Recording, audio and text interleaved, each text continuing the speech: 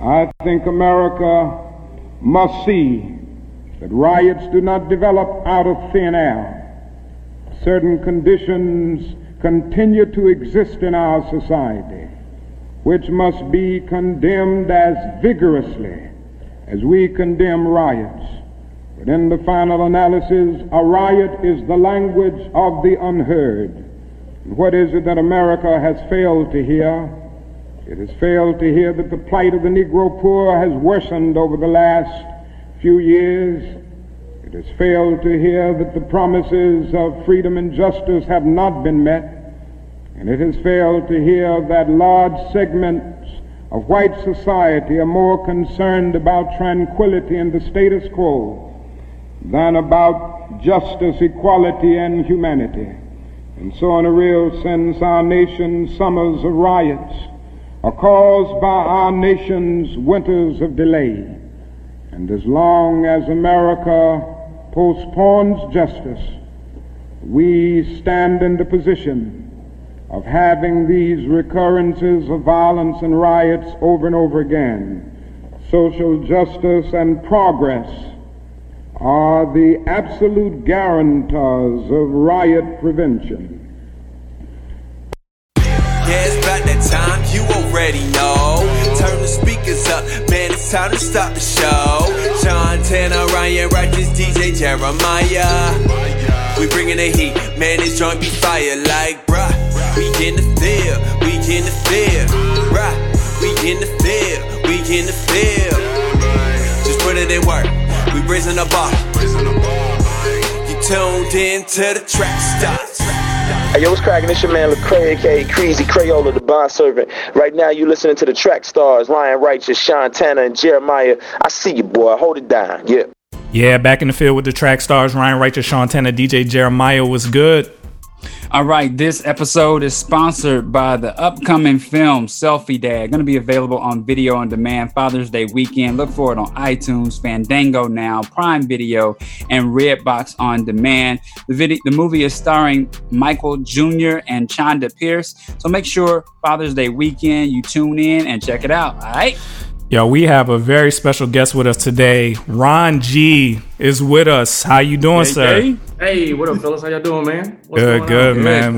We've if you don't know, Ron G is a comedian. He's a writer. He's a lot of things. And we've an Emmy Award winner. Emmy Award winning writer. I work for that one. Emmy Award winning writer. First at bat to the Emmys too. He's been a friend of ours for a long time, man. We've known him.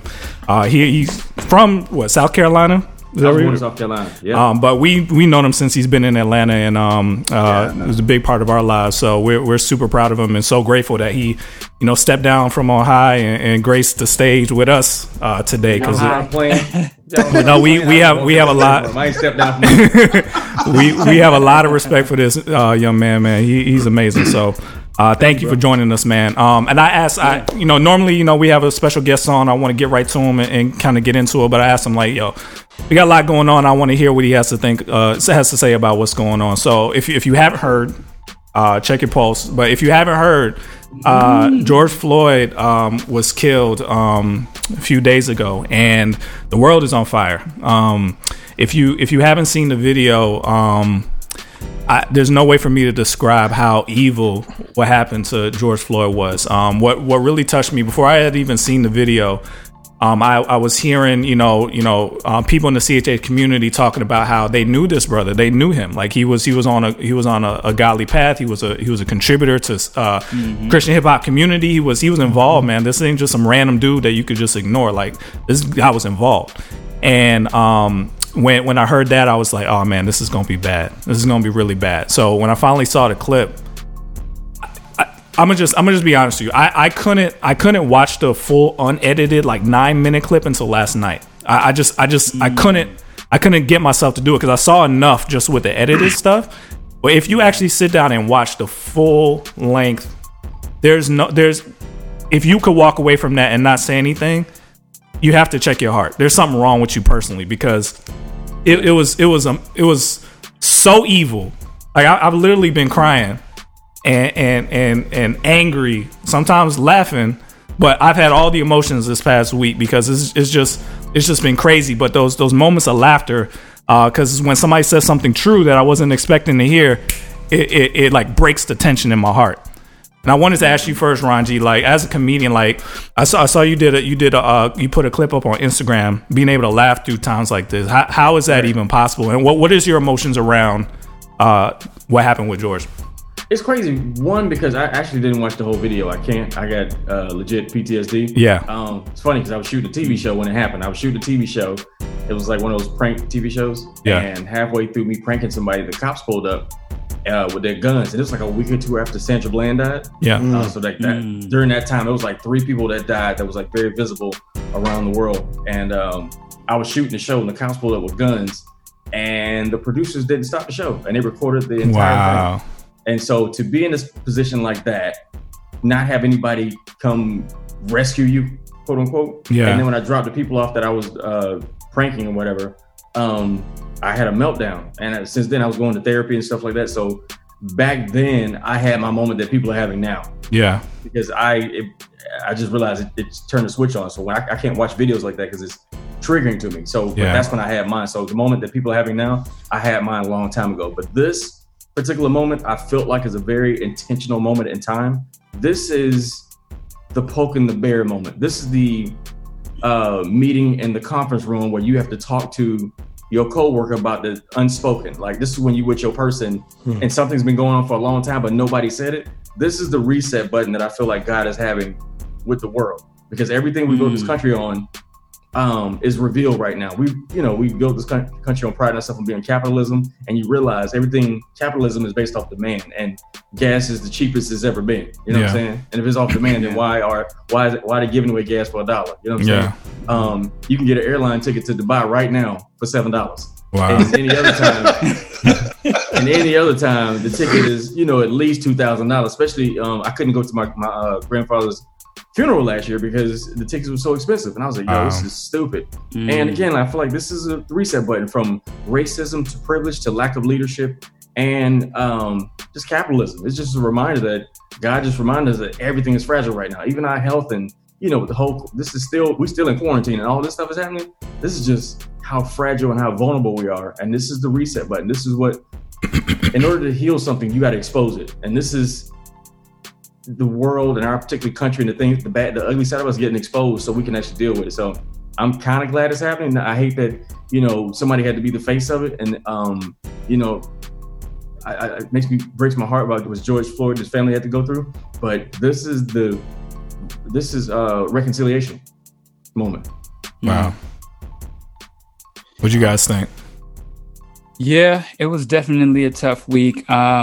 There's a couple of things that have stood out in my mind. I mean, I've been watching news coverage for the last couple of days. I've watched people in our city go out. I've watched friends on social media post about it.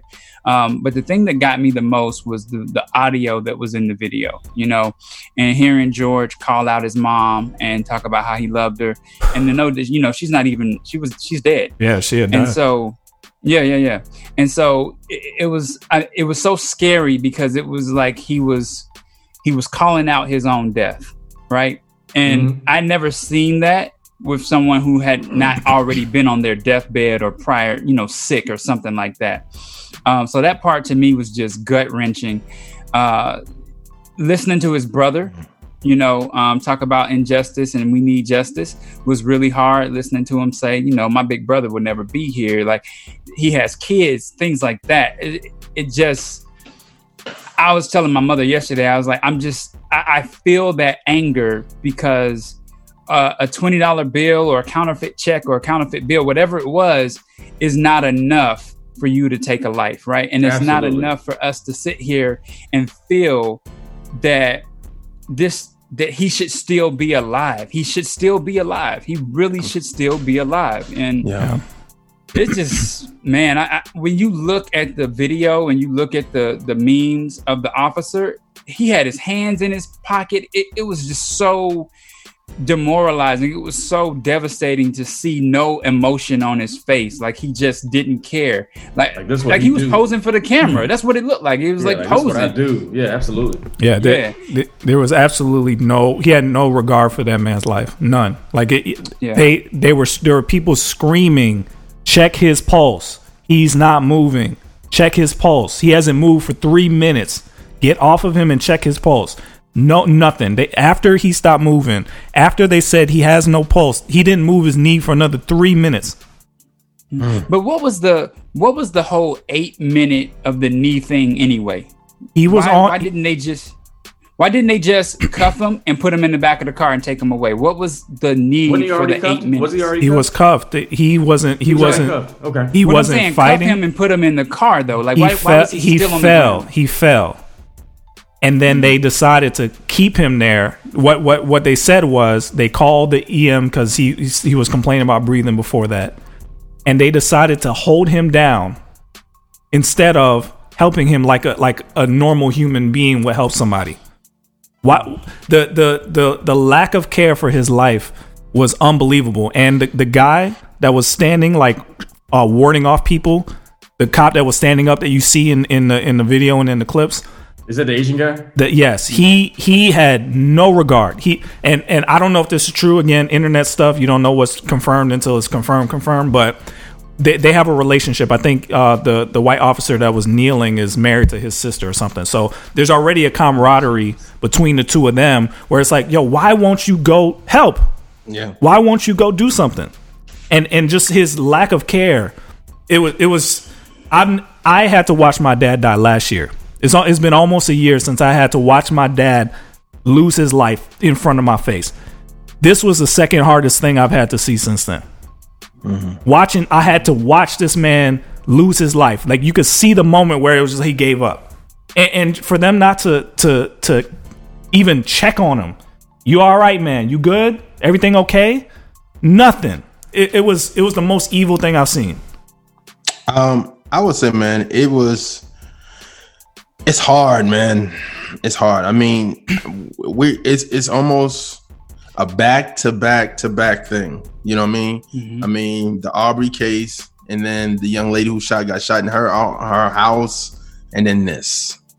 You know what I mean? Like, it's a lot, man. It's a lot. So it was just hard. I saw the video and I saw part of it, and I was like, I can't. Like, I was angry about it because I felt like everything you guys are saying is true. Like it was just like he didn't have he could have done something different, but he chose not to do something different. If you get what I mean. Like he didn't have to put his knee on the back of his neck. Like he didn't have to do that. Like he didn't have to do that. Like, and to me, it just seems like, and I always said this, and I've said this before, the approach from the police towards black men, it's totally different than white men. You know what I mean? And and people just I don't know why people don't realize it. Like I posted something this morning, a video of a white man. I was on Twitter, a white guy. He's like got something in his hand going towards the police, and they trying to calm him down. It's almost like if you ever saw the movie Higher Learning, when after they beat up Omar Epps, they go towards Michael Rappaport character, and they comment. He has a gun in his hand, and they trying to talk him out of like killing himself, and he killed himself anyway.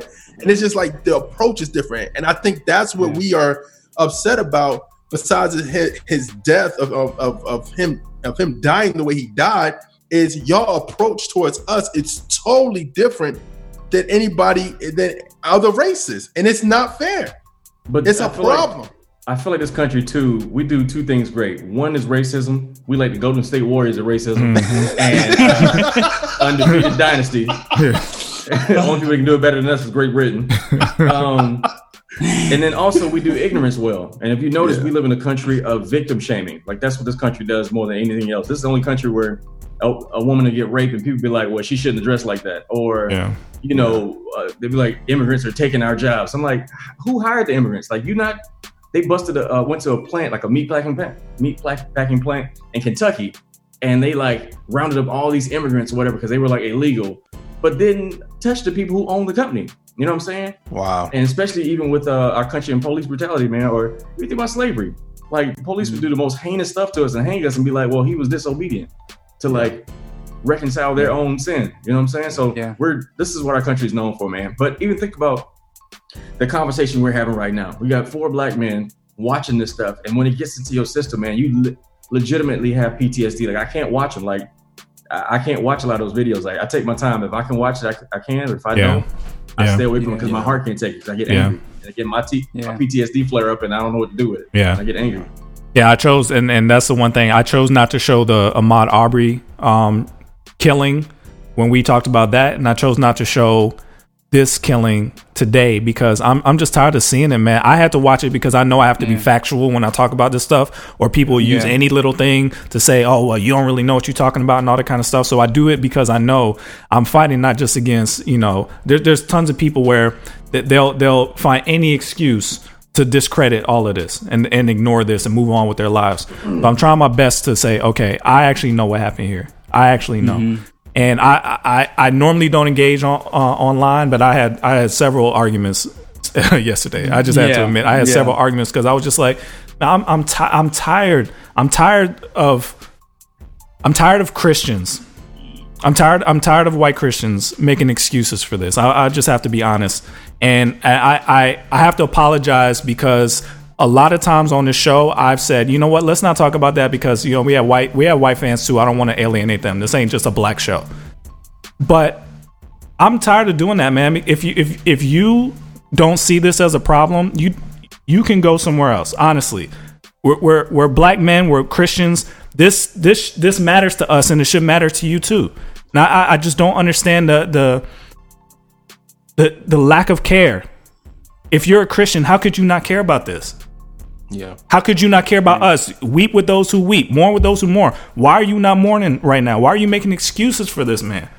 I'm.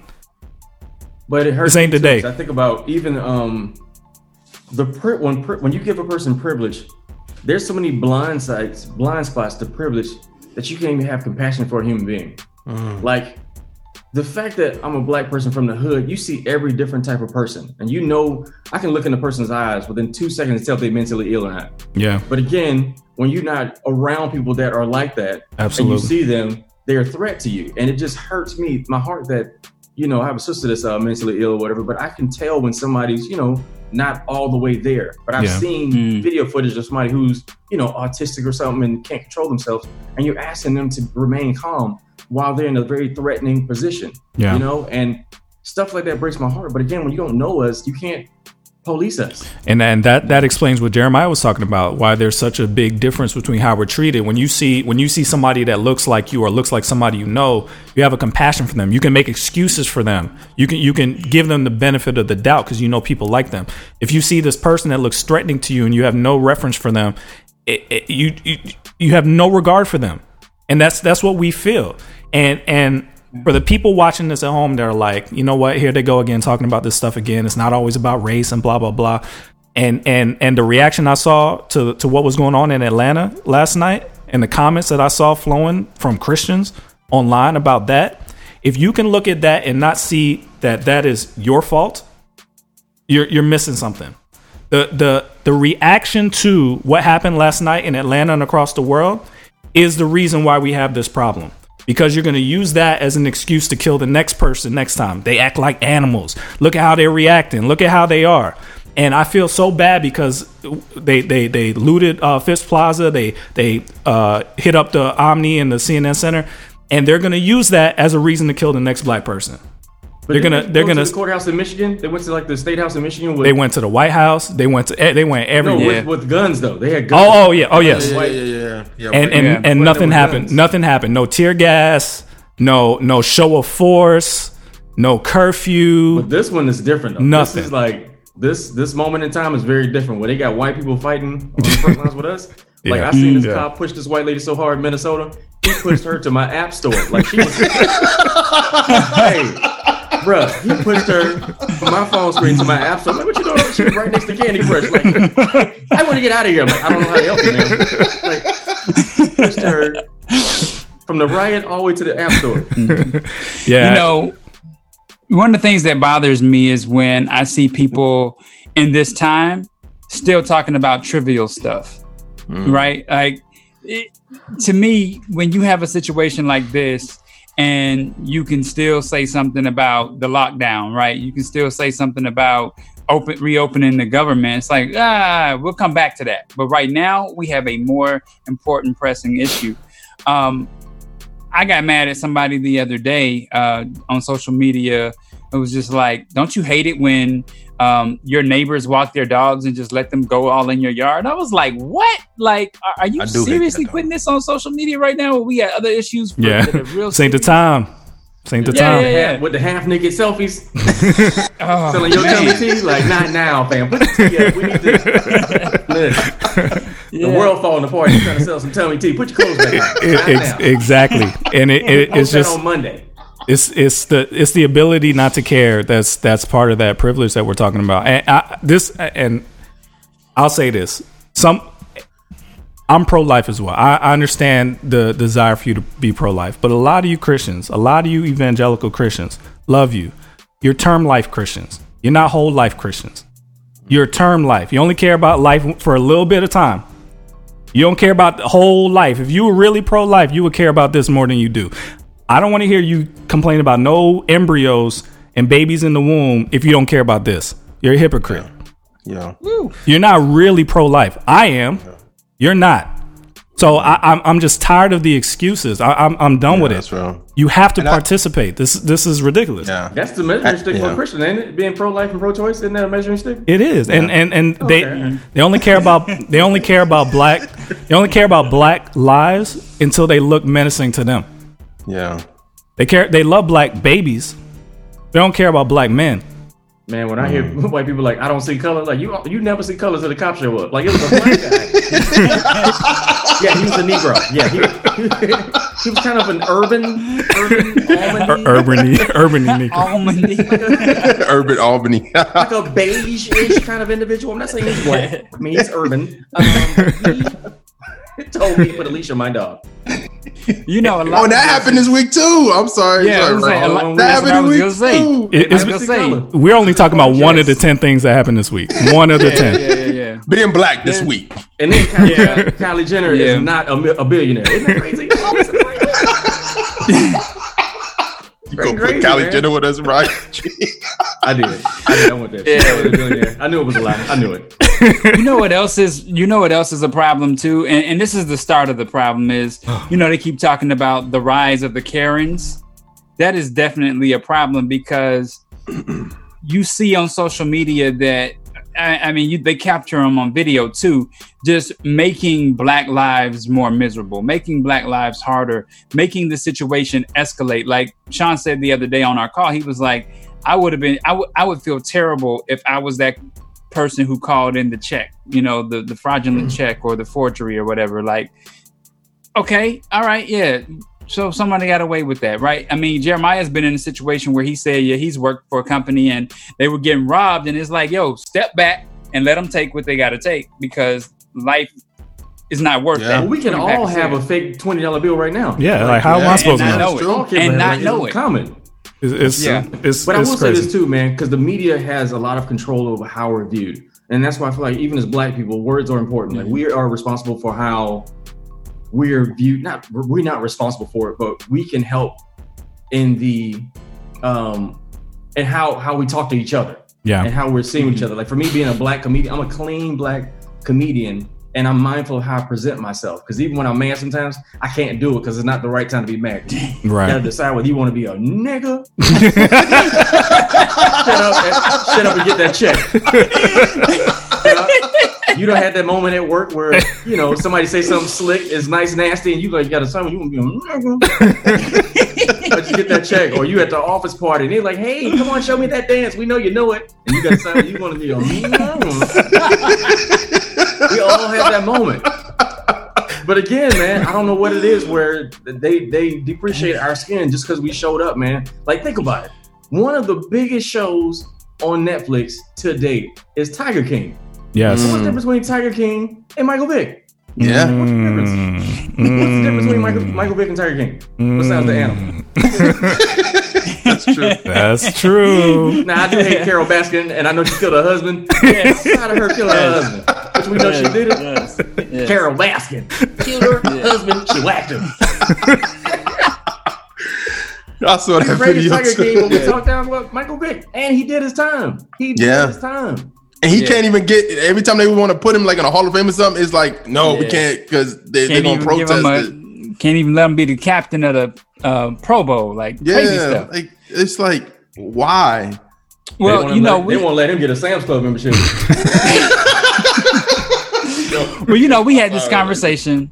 We had this conversation a couple of years ago, and I remember. I don't know if there's anybody on this show. I think it was more of the comments of the universe when I said that there's certain things that I have to go through in order not to get myself caught up. Right? Like I said, when I go into a store to buy hair care products, I always go to the front counter to make sure they see my face and make sure they see my eyes, and so that they don't think that I'm somebody that needs to walk around. I don't wear my wave cap when I'm driving anymore because I've been pulled over by the police for having on a wave cap, right? And so it's unfair, but it's something that we have to teach young Black men, is that you have to look inconspicuous as much as you can, because you're going to get profiled if you don't. And, I work for the nonprofit organization that works with young adults to help get them acclimated with society and culture and how to dress properly and stuff like that. And when we talk about the different hairstyles that they may want to avoid, they get offended. And it's like, but you understand that what we're telling you is to save you from a lot of anguish and a lot of pain. And I think a lot of people shunned me that time when I spoke about this, saying like, you shouldn't have to do all that. Why are you jumping through hoops? You shouldn't. But I'm also a father of 3 young girls, and I want to make it home, right? I've been in situations where I've had road rage and somebody got mad at me and jumped out the car, and it's like, okay, I'm going to keep my eyes looking forward because I got to get home. It was actually on my birthday. And so I'm like, I got to make it home today. So I can't look back at him and give him a nasty look. Otherwise, it's going to be on. Same thing with the police, right? Same thing. Yeah. So we, as Black men, we have to go that extra mile. Yeah. But at the end of the day, it gives you comfort and peace to return back home. And I know a lot of people don't agree. I was going to say this too, man. I feel like it's also in our toolbox. As a young Black kid, you learn at an early age, you have to do a lot of stuff just to make white people comfortable. Like if you're approaching them, and it's a dark road, it's just y'all two, you got to speak first to make sure they're written. Yes. When you get on the elevator, we got to stand closer to the buttons, because if you stand in the back and a white lady come up, it's going to be a problem. But you got to stand next to the buttons. So when you pull up, around white folks, you got to turn your music down. Like, it's just so much stuff that we have to do that's in our DNA that we have to do just to make them comfortable. What do we have to, help me, what do we have to say to convince you? Like, I just don't know what else needs to be said. We show you the video.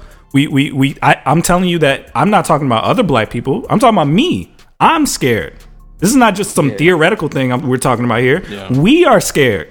You don't believe us neither? You think we making it up? Yeah. What does it take? I just don't understand. It's willful ignorance. They can have a whole pet wolf instead of a Black man with no arms. They can have a whole pet gorilla and a wolf in the house, kissing them in the mouth.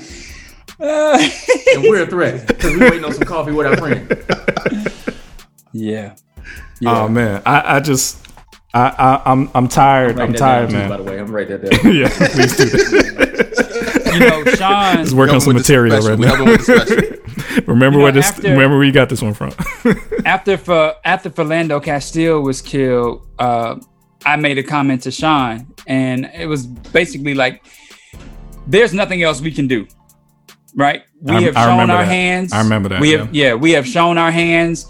We have put them on 10 and 2 on the steering wheel. Right, and I don't carry a weapon, but he even said that I have a concealed weapon. I have a weapon in the car, and so it's just like, at what point are we gonna say, all right, do we stop driving? Is this quarantine the best situation to keep us alive?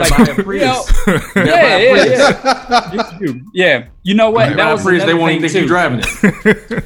When I was working back at 107.9, I was too enamored with the whole, celebrity radio life and rapper lifestyle. And I had a black car. He's not lying, ladies and gentlemen. I saw it. I was there. Black car, black tinted windows, and black rims. And I was pulled over, and I was just like, my dad was terrified. He was like, "Man, you got me in this car driving. You fit the description." Yeah, tag says paper boy, like you've been, dealing out paper. And I was just like, yeah. And I didn't realize it until I got back to work one day, and I had a brand new boss, distinguished black man, and I said, brand new boss, yeah, like he had just got phrase to sound funny. Like he came on Amazon and mail. And he was black too. He was the last one on the show. The last one more and stop. And it didn't hit me until we were going out on a sales call, and I was just like, I'll drive, and I had just gotten my car washed, and I thought, oh man, I'm gonna impress him. And he walked out and he looked at my car. He was like, "This is what you drive?" And I was like, "Yeah." He said, "No, we're gonna take my car." And I was just like, "Oh." And I didn't realize it, but he explained to me. He said, "That is a menacing looking vehicle that you're driving right now." He was like, "You're gonna scare anybody who you pull up to that know who you are." And what kind of car was it? When it was a black Volvo, but it was all black. It was crazy. Yeah, it was all black. It was all Volvo. black. I don't know a black person that owns it. Like Christine, remember that car movie, Christine? I got that too. Yeah. He pulled up in an all-black Subaru, like Subaru. He's a murderer. A Subaru? Yeah. It was a station wagon, all black. I got pictures of it, man. The rims on it. A Subaru. Yeah, it was crazy. And so you learn at an early age to mature yourself past certain things. I caught one of my friends the other day, and I was like, remember when we used to ride around with 15s in our trunks and bumping loud music? That was cool until we saw Jordan Davis get killed for it. Like, oh, come on, man. We can't do anything anymore. Yeah, and it's sad that I don't think people realize that. I mean, I just had PTSD when Ron was talking about all the things he had to do about the elevator and turn your music down. Like, this is real. This is my everyday. I ride around my neighborhood and I turn the music down sometimes and I turn it up other times. Why am I doing that? Because I'm worried that y'all gonna say something and turn me into somebody that's gonna kill me. Like, I literally fear all the time. Do I have to tell you this every week? Do we gotta talk about this every week? This is Ron, real. Check this out. I was in my driveway and my white neighbor pulled up to me and was like, "Hey, do you live here? What are you waiting on somebody? What are you doing here?" And I was like, "I own this house." And he was just like, "Oh, okay, all right, well, that's fine." Like, I raised you one in my condo. Okay. There's a parking garage. One is covered and the other one's like has a door on it. And me and this white lady pulled up in my garage at the same time. And so she backed her truck into the garage, but I think she was anticipating us getting out the car at the same time to go to the same door to go inside the building. And she got out so fast and pressed the button from the door to go inside the building and closed the garage down on her hood. Oh, wow. So she had to get back in her car and back it up and then go back in inside the building. But then she had to speak to me. And I was like, you had to go through all that? Like, just not to speak to me? But you closed the garage door down on your car? Like, what are you doing? Stupid. Oh man. So too, man. It's so funny, man. Like, we just live in a time where there's so much stuff we have to do. Like, we've been so acclimated to like making sure they're comfortable that it drives me nuts when I hear a black woman say, "I'm going natural." Yeah. Like, you're going natural. The way your hair naturally grows out your head, you call it going natural because of what you're used to, what your standard is. That's crazy. Versus like, I'm just letting my hair grow. You know what I'm saying? Like, I'm going natural. No, your hair is like, that's how it's supposed to be. Yeah. That's interesting. It's ingrained in us too, and that's why I think there's a disconnect because people say, "Well, what if the cop was black? Would you still?" Black people are racist too towards black people. It's ingrained in us too. We've learned to be. You see some people. Click. We've learned to be afraid of each other as well. Like, this, it's permeated us. Is that really racism though? Is that really racism?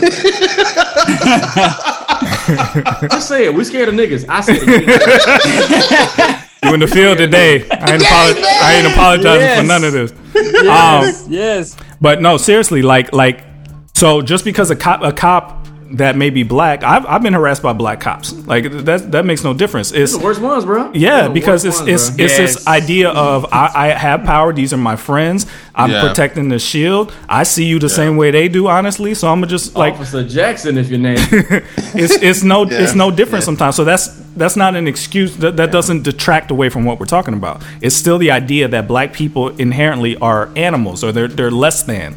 And they're going to use these images that they're showing on TV right now to prove why they're going to do it again in the future. Cop is going to say, look at what I have to deal with. And they're going to say, that's why I'm scared.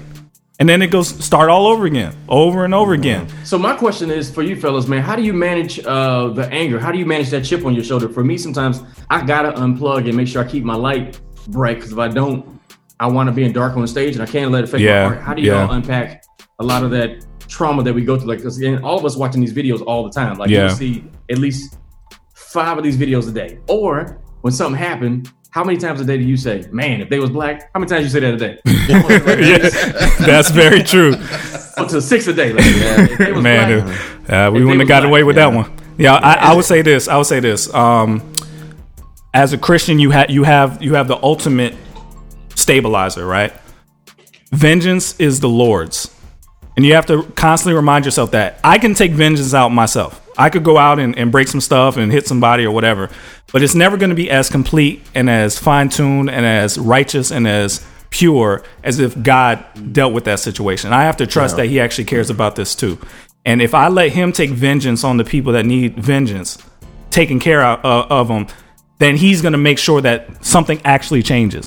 If I do it, I'm going to make the news. I'm going to be in jail. I'm going to be without my family. Like there's no way I can really do it purely. So I really believe God cares. I really believe God exists. And I really believe God is a God of justice. And I trust that he is going to bring justice. I do. That is the Christian answer. But if somebody touched my wife, bro. Oh, I told everybody on the call, if this was my brother that got killed, I'm throwing something at something.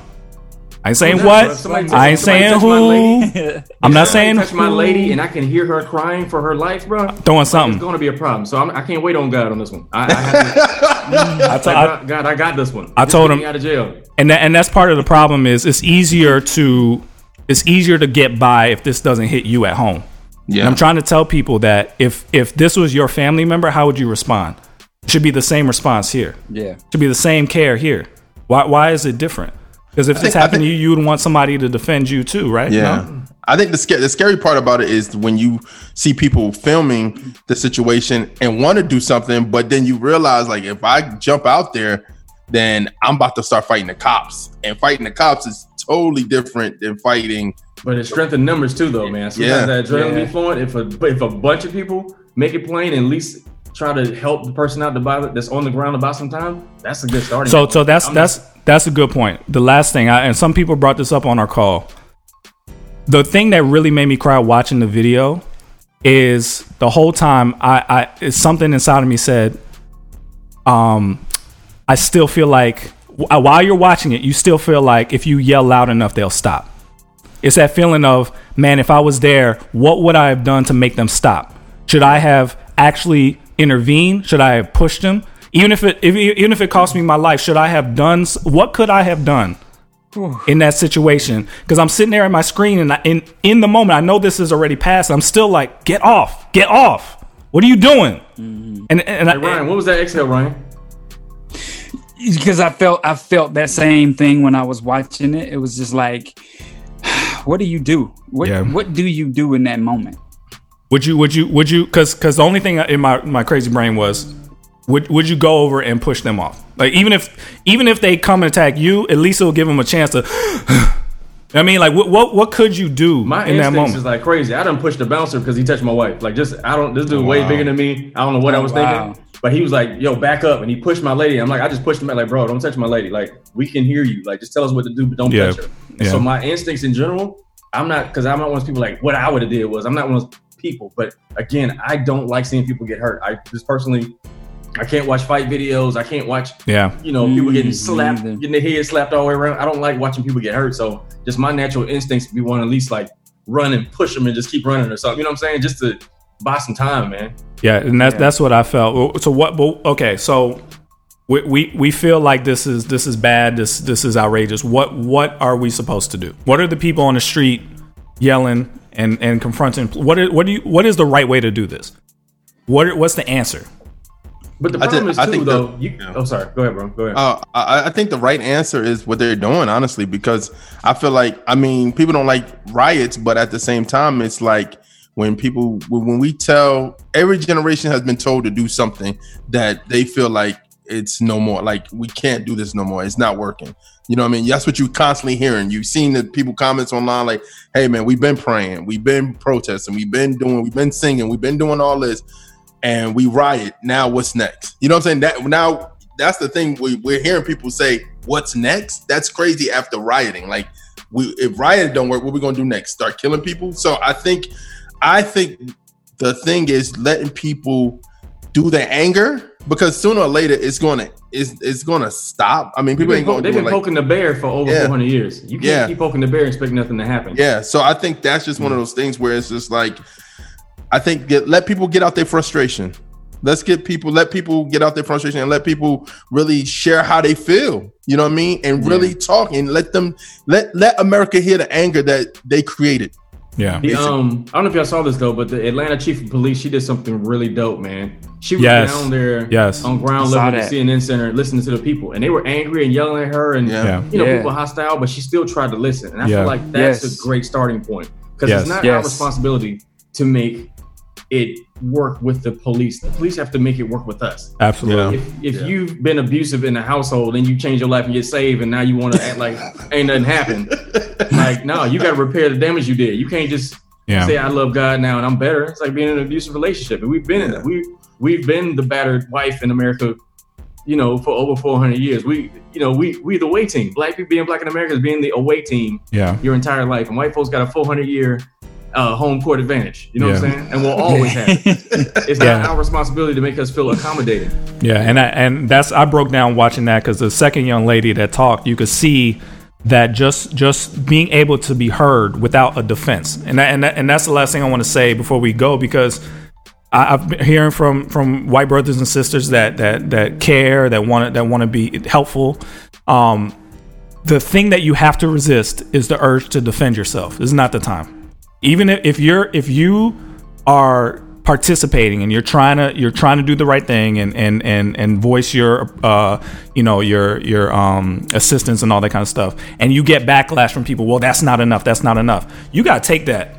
You got to hold your tongue, and you just got to do the right thing, even if it's not received, even if it's not accepted, even if you get stuff back that you feel is not fair. You have to hold your tongue, and I'm not good at that. When I feel like I'm being wrong and something is said that's wrong, I get angry. But you have to try.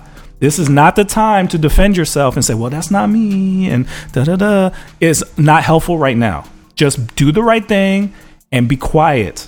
Because all that extra, well, I didn't do it, and no, I've been doing this, and that is irrelevant right now. Please, just take the blows. Too, man. It's like in a relationship, and even when you adopt an animal, you take into consideration people who've been through stuff. Yeah. You know what I'm saying? Like when you meet somebody, you can tell they have thorns. You listen. You don't just say, oh, you was raped before. Like, what? You've been raped? I didn't do it. You know what I'm saying? But you know that there's a cost that comes along with it. When you adopt an animal and the animal's been through trauma, you know what I'm saying? There's certain things that's going to set them off. So the fact that you can listen to somebody in your family, somebody you date, you can listen to see an animal has been through some stuff. When a black person tell you, look, stop killing me, it immediately goes to, you guys are complaining. You guys are angry. You guys are. What did he do?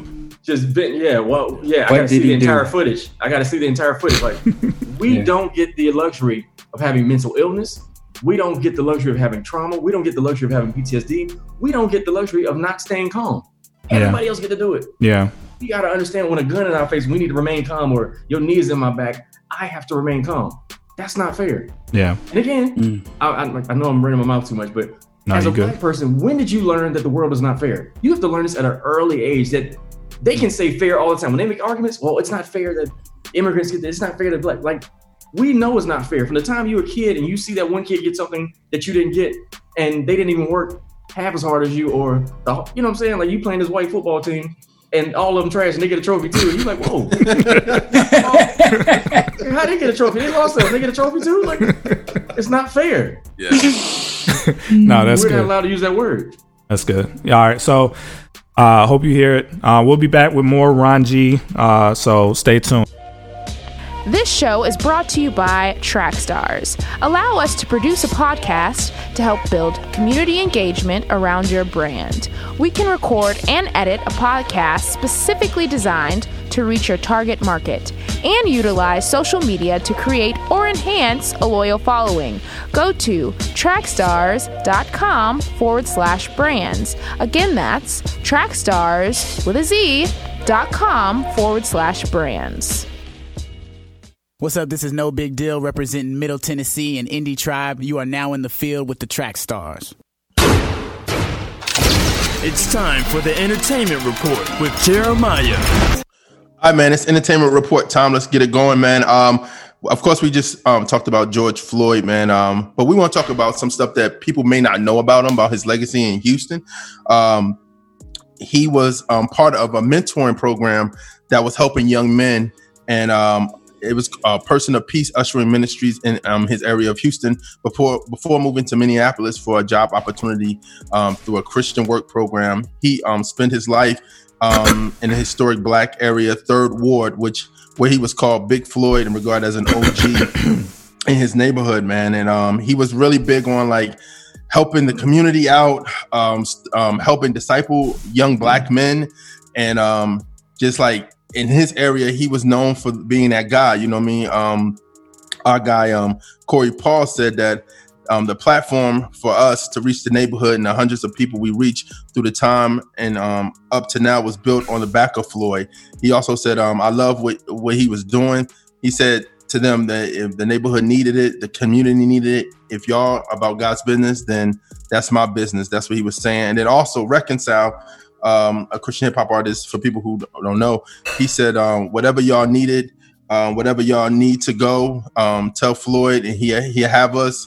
He helped me push the baptism tub over, understanding that people were going to make a decision of faith and get baptized right there in the middle of the project. He thought that was amazing. The things that he would say to young men always reference that God trumps street culture. He said, I think he wanted to see young men put guns down and have Jesus instead of the streets. So, man, you know what I mean? That legacy that he left in Houston, man, and even that, like, I don't know if you guys follow Steven Jackson. Yeah. Like him and like Steven Jackson called him like bro, like, because he was like they met each other. People said they look alike, and everything. And yeah, man. So shouts out to George Floyd's family, man. It's a lot, man. But just knowing that that he was about helping people, man, and the sad part about it is that somebody took his life not knowing that, you know what he was about, man. And he shouldn't. I mean, they worked at the same place sometimes, so if he had taken the time, you would have known him. Yeah, man, that's crazy. My last story is Mr. Solo. Remember, we reported last week Mr. Solo of the Gospel Gangsters passing away. We talked about his impact on the genre, what it meant to our community. So his family started a GoFundMe, and the fundraiser would be used to assist his expenses for his children, and as well helping his family in his time. The goal is $20,000 at this time. Last time I checked was $8,500. If you want to donate to it, it's GoFundMe.com for the family of Mr. Solo. Any amount will help. So if, like we talked about, Gospel Gangsters, the group that started in the 90s of Christian hip hop. If you want to go help his family out, please go to that GoFundMe and help them out. Comment section this week: Ryan Lamar, A Perfect Mess, Volume 1, Yavs, and Springs Ear 2, Uzon, The Uncanny, Kyle Alexander, Go Get It single, Aha Gazelle, Am I Gold single, Kanata Small, Run the Town single, Ruslan, Let You Down single, Drew Becks and K Sade, Never Odd or Even single, Natalie Lauren, Just Breathe single, Latoria, Becoming single, and Microphone, Living Water single. Ryan, what's good? Nothing from me this week, man. We had some Nectar releases last week and got some coming up this week, but nothing new came out this week. Just a bunch of re-releases. Okay, cool. All right, man. Let's get back into it. We'll be back with Ron J. You in the field with the Track Stars. You in the field with the Track Stars. Ryan Righteous, Sean Tanner, DJ Jeremiah. Let's go. What's going on? This is Sean Tanner with the Track Stars. Make sure you go to Spotify and get our Milk playlist. That's the hottest in the game. All of Jeremiah's favorite songs get added to that playlist weekly, so you got to keep up with it. So follow it. Listen to everything on there twice, all right? The Milk playlist on Spotify. Go get it. What's up? It's your boy Scott Free, repping the City Takers movement, and you in the field with the Track Stars. Hey, yo, what's going on? It's your man, Ryan Righteous of the Track Stars, man. I want to tell you about an awesome feature called the Music Submissions. You know how they say nothing's ever free? Well, that's a myth with Track Stars. Send us your music. We'll add it to SoundCloud for free. There's also an opportunity for you to be able to get your song aired on the radio. For more information, email us at contactus@trackstars.com. You are listening to the Track Stars with Sean Tanner, Ryan Righteous, and DJ Jeremiah. Right now, you're in the field with the Track Stars. Track Stars. Track Stars. Ryan Righteous. Sean Tanner. And DJ Jeremiah. Right now, you listen to the Track Stars. You know what time it is.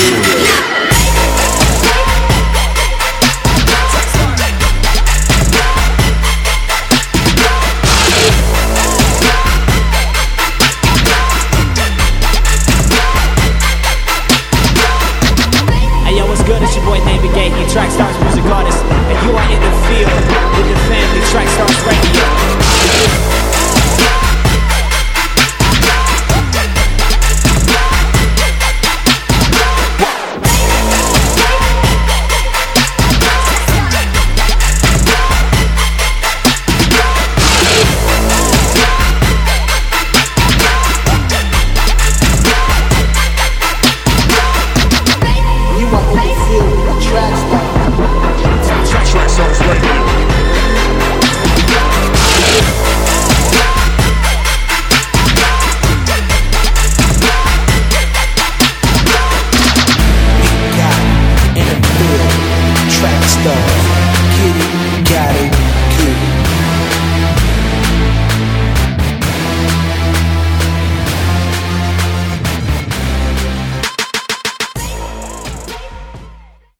What's going on, Track Stars Universe? This is Sean David Grant, aka Sean Tanner with the Track Stars. I just want to welcome you to the podcast, let you know about everything we got going on. Make sure you go to trackstars.com to find out the latest in the Track Stars universe. And also, please do us a big favor. Go to twitter.com/trackstars and follow us. Go to facebook.com/trackstars and like us. Go to youtube.com/thefieldtrackstars and subscribe to us. Do the same thing on SoundCloud at Track Stars Universe.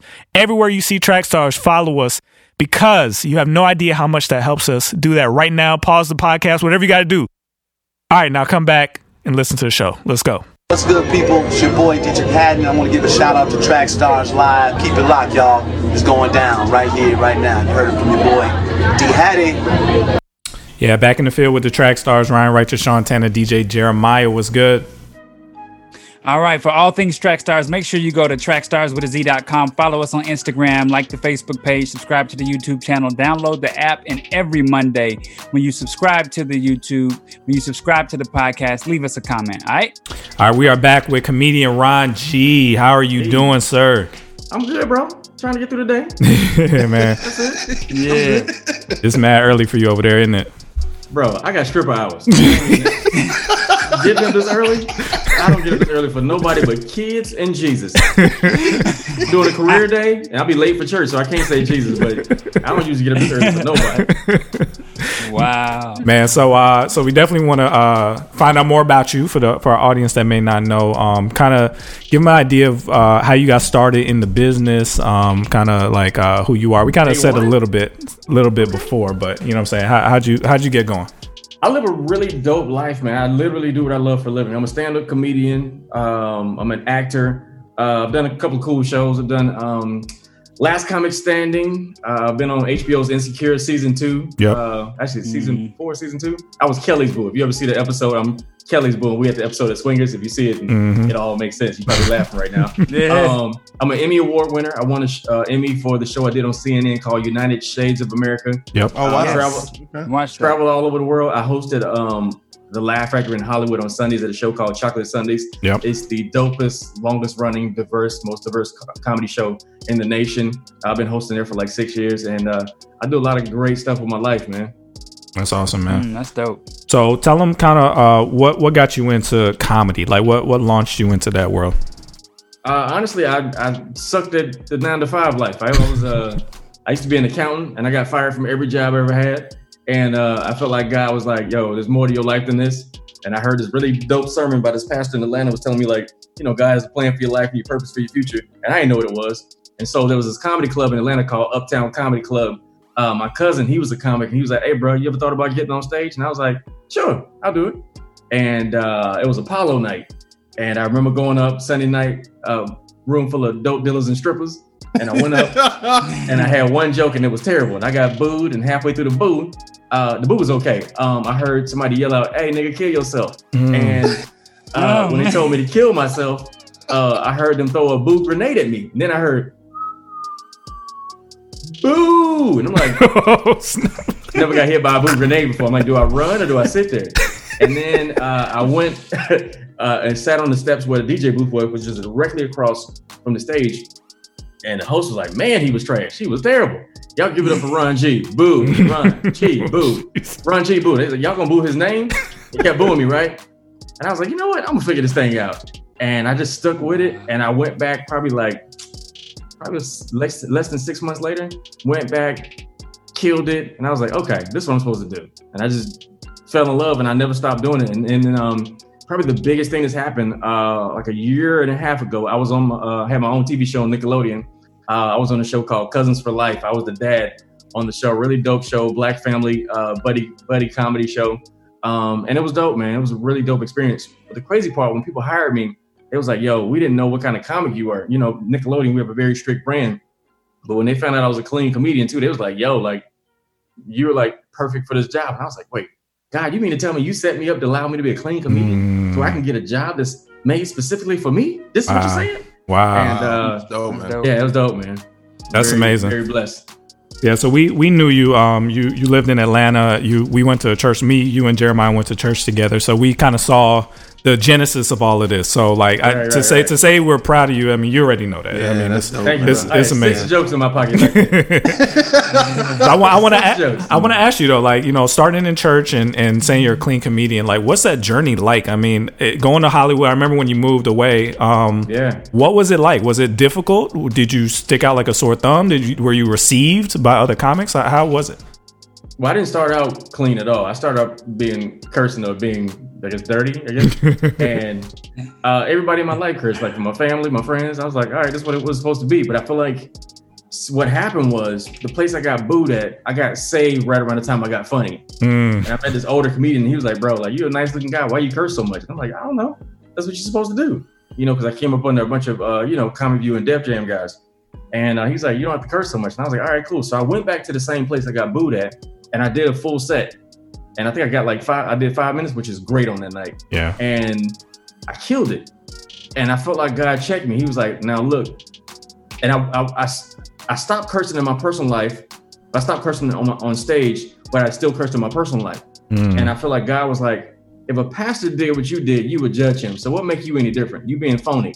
Wow. And so he checked me. So I stopped cursing in my personal life. So now, that's my lane. I don't announce it because when people say, when you say I don't curse, then everybody listening to you listen for the curse words instead of like listen to what you're saying. But it legit changed my life, man. And now like I have the ability to perform legit in any crowd, like from kids crowds, churches, corporate, and Nickelodeon. Like I get a chance to perform in any kind of crowd, and I performed behind Kevin Hart before and killed it. But this is what I do, and that's my gift. So I feel like he was setting me up for a long journey, even though I didn't know.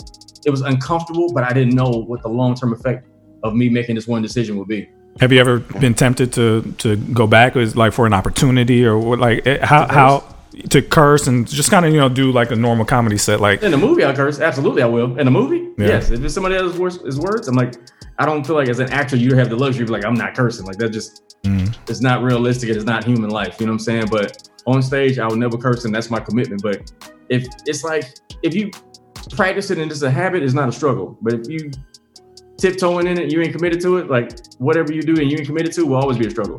Wow. Do you feel like Hollywood is, because you always see people, man, Hollywood is this, Hollywood is that. what's something that you can give to the people that say like Hollywood isn't as bad as what people are saying it is, or if it is, then just say Hollywood is a big playground for creative people. That's what it is. And the hard part about Hollywood is I don't think people do well. Too much freedom is prison. You know what I'm saying? And so, you know, back home, you accountable. When you go to church, you know, some old black lady be like, I ain't seen you in a while. Where you been? You know, somebody checking up on you. But out here, don't nobody check up on you. So there's no accountability out here. You know what I'm saying? So you have to self-govern yourself. And for me, as a Christian in particular, all those messages I got and everything I said I was when I was in Atlanta in my comfortable environment, it mattered when I got out here because wasn't nobody watching me. Wasn't nobody making sure I did what I said I was going to do or be who I said I was. You know what I'm saying? So that's how, So you got to be accountable to yourself. Ron, I have a tough question for you.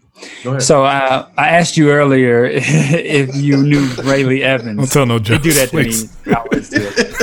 Yeah, I came up with another dad joke, by the way, too. I'm gonna Please don't do that.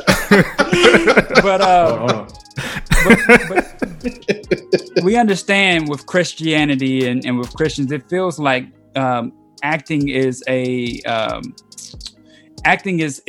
separated from who you really are in life. Does acting get a pass for you to do any type of role that you're called to do, or is there some roles that you're just like, I can't do this because?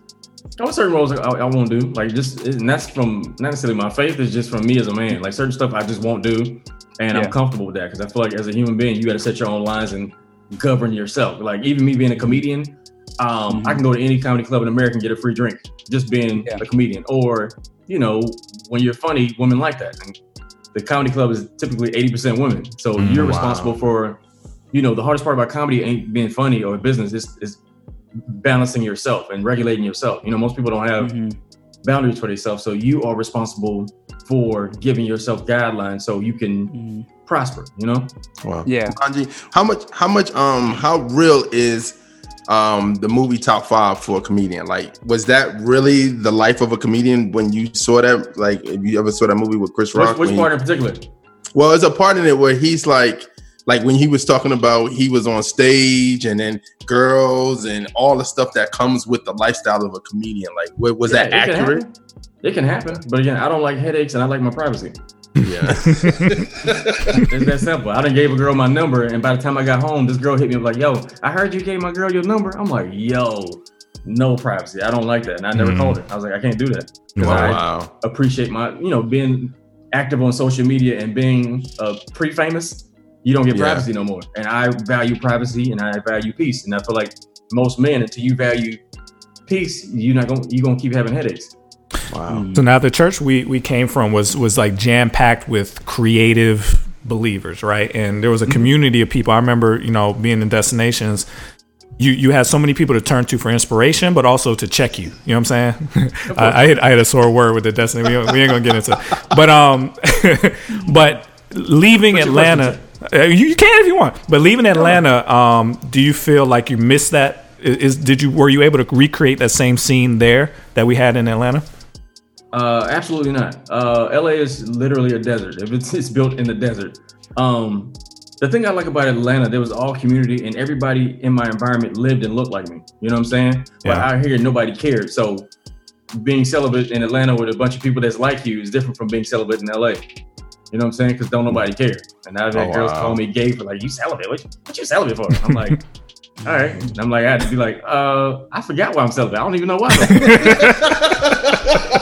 Jesus told me something. I'm like, Jesus told me to go home. I think he told me to leave.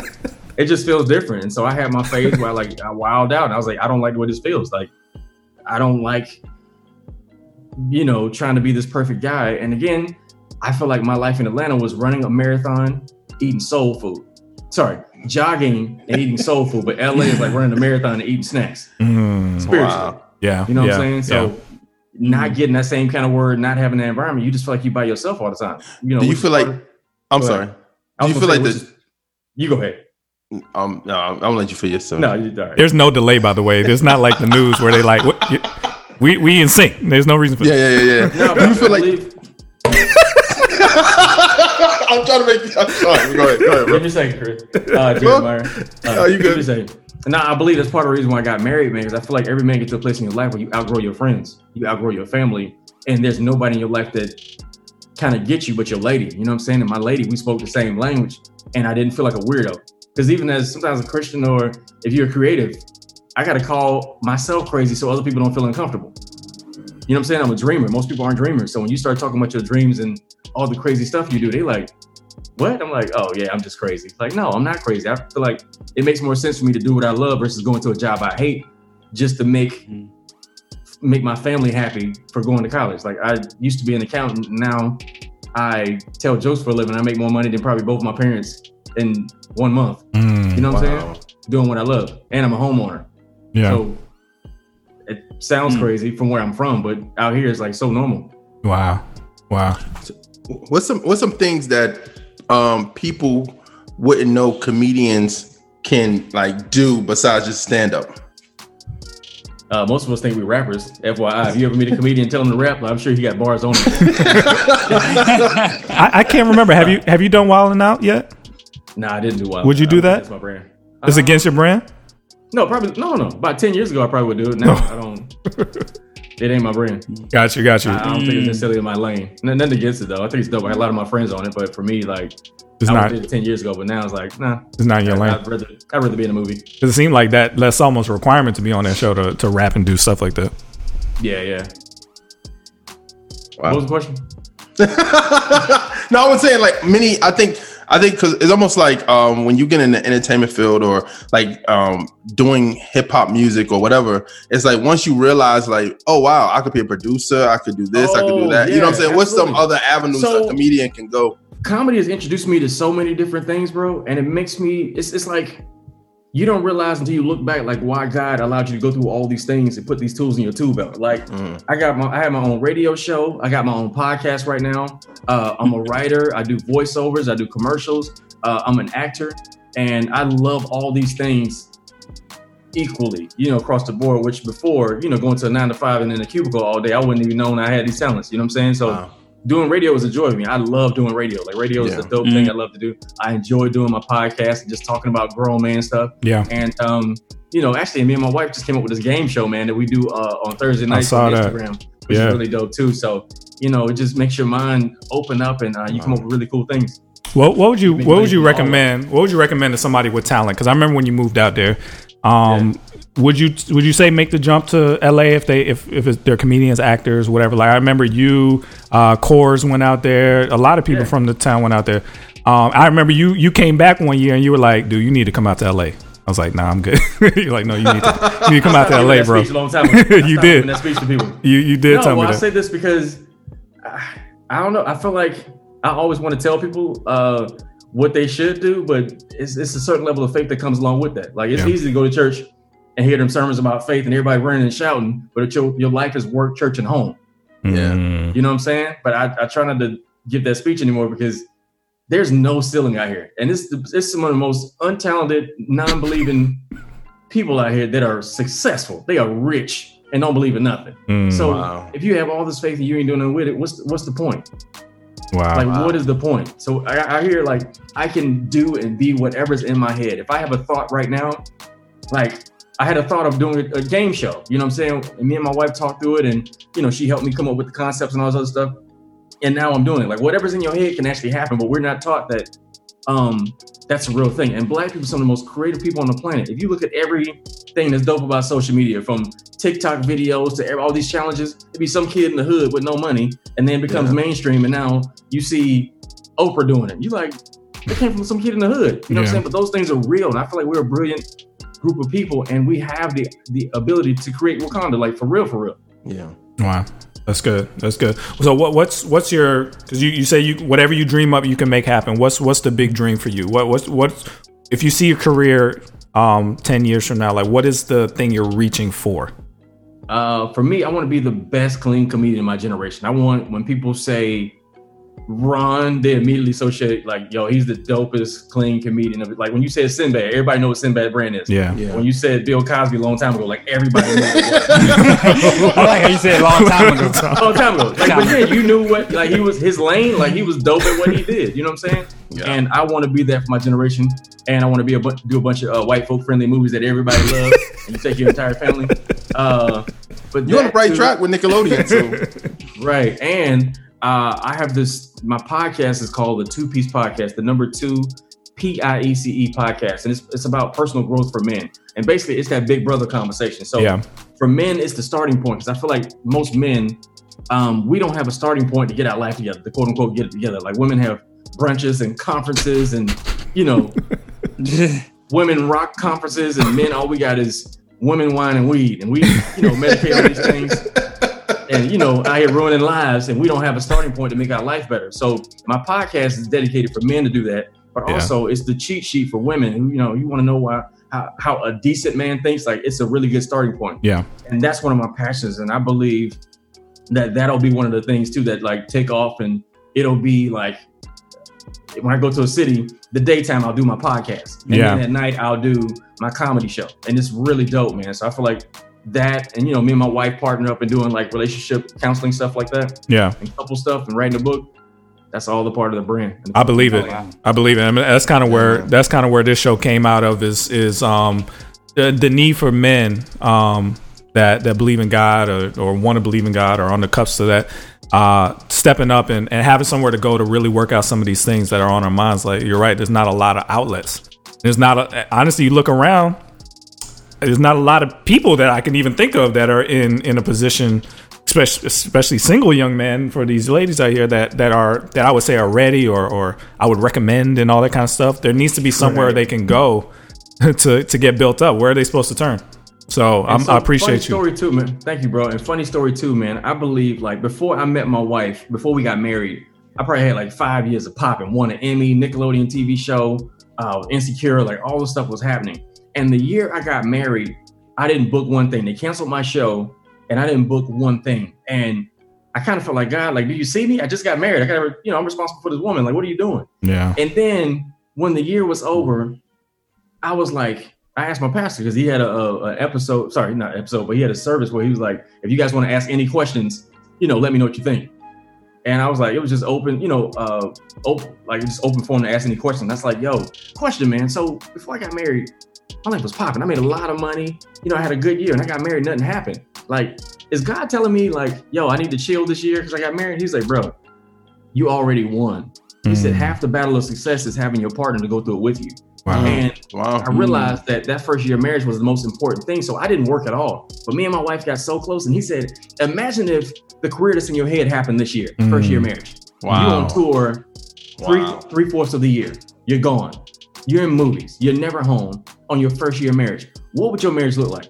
Wow. You know what I'm saying? I was like, okay, touche, God. So basically, he was protecting you. My wife. Yeah. Have me be battle tested. So when I take off after this quarantine is over, which I know is about to happen in 2 weeks, when I take off, I'm battle tested, and I won't make him look bad. You know what I'm saying? Because I also believe that my marriage is going to be on a pedestal where people are like, oh, okay, well, if you Christian, then why you know what I'm saying? So I know my marriage is visible, and I always, put out that I'm married on purpose. When I'm performing, I always mention I'm married. Like, it's just, I do that on purpose. You know what I'm saying? Because I don't want people to like not know, or, it's just, that's when them attacks come. When you don't say it and you try to separate your life from what God has for you. Yeah. Like, that's when you get those blind spots and you get attacked. But because I put it out there, most girls don't even say nothing to me because they know, like, my wife is dope. Yeah. Wow. That's awesome, man. Ron, I think I have a question for you for our audience, because the universe is, we talk about this a lot. Mm-hmm. When you met your wife, what was she doing to get your attention? Yeah, okay. Can you tell this story? No, I'm going through my file right now. But I'm just trying to figure out which direction God want me to go. Honestly, man, I fell for my wife because she's the first woman I ever met that I argued with, and I still felt like she loved me. Oh, wow. That's like, good. we had a hard argument one time. It wasn't bad, but it was just like one of them ugly arguments. And when she was done, she was like, and we were sitting in the car, and she was like, look, I ain't mad, but and I'm over it, and I love you. But if you still want to talk about it, just let me know. And we in the car, and she started looking straight. And I'm sitting there driving like, This like this what we okay, cool. You're gonna make me deal with myself by myself. Okay, this is what we doing. And honestly, I felt loved even when we had disagreements, and I never had that before because I think being a Christian man, sometimes you become a fixer. Yeah. You pull out that tool belt, and I've mostly dated girls I had to, pull out that tool belt for. And when I met my wife, I was like, I don't need my tool belt no more. And I realized my tool belt was for me. You know? Wow. So that was one of the first things. And, my wife, she's actually African. She's African. And she used to work 6 days a week. And I'm like, why you work so much? She was like, well, I have to send this money to my family. So the 6th day, I send that money back to my family. And I was like, who's the people? And she was like, I don't know them, but I have to send it to them. And I was like, you send money to your family that you don't know? Wow. I'm like, somebody in my family asked me for $20. I got questions like, what you doing with $20? Yeah, you better not be smoking on them drugs. You hear me? You better not be on them drugs. So I just saw her heart, and I was like, yo, you are absolutely dope, man. That's awesome, man. Thank you. That's really good. That was a great. Dude, everything you said, Ryan, I believe it. I believe it, bro. Man. Yeah. Yes. Like you may not know this, but we've been rooting you on since you left Atlanta.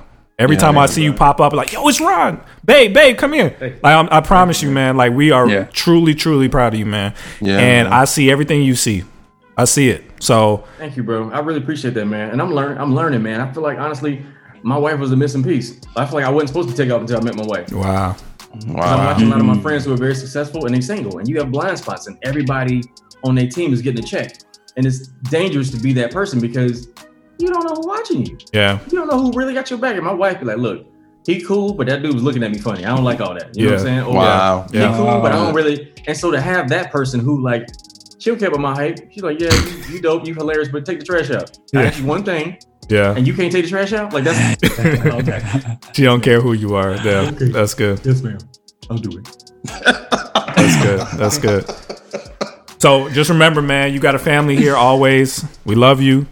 You can come back on anytime, man. Just know that you got not just us. I mean, the whole everybody watching. You now, they family. Appreciate y'all. I can't see y'all, but come here. Thank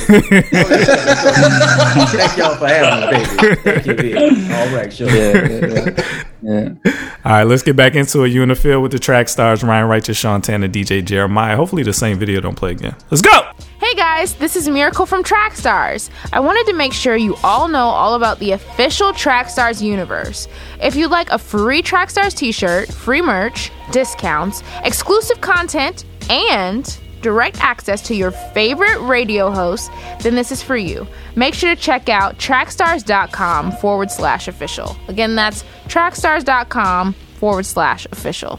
You're in the field with the track stars, running with the track stars, tracking with the track stars, in the track stars universe. Ooh, stay on track with us. Y'all know what time it is. Ryan Righteous, DJ Jeremiah, Sean Tanner.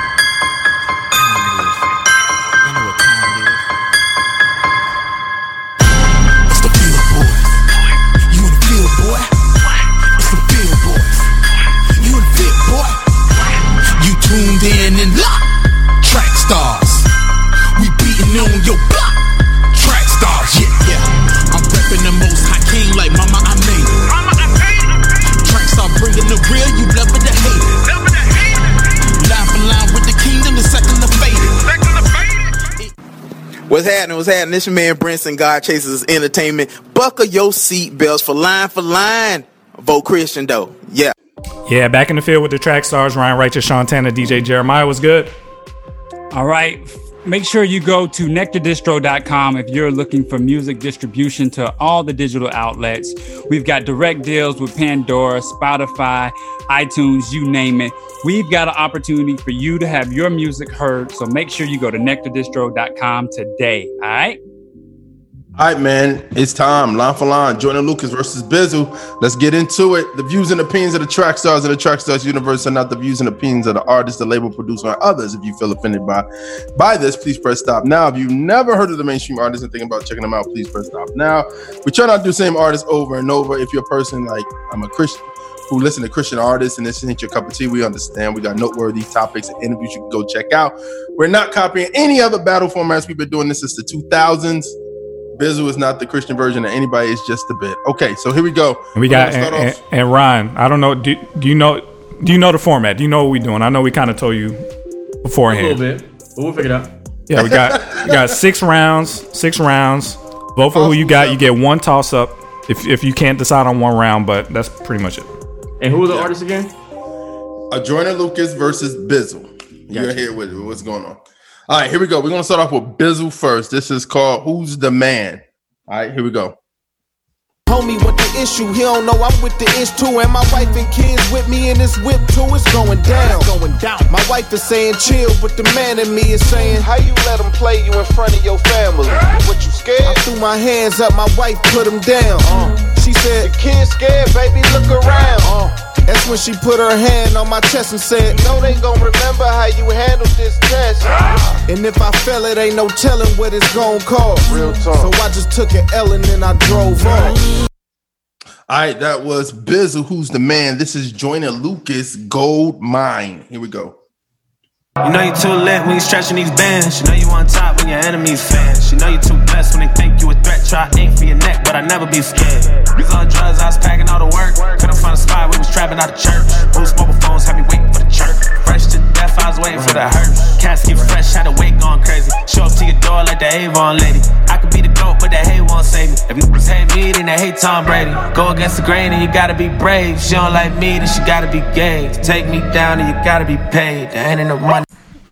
All right, that was Joyner Lucas, Gold Mine versus Bizzle's Who's the Man. Who y'all going with? Ryan, what you got?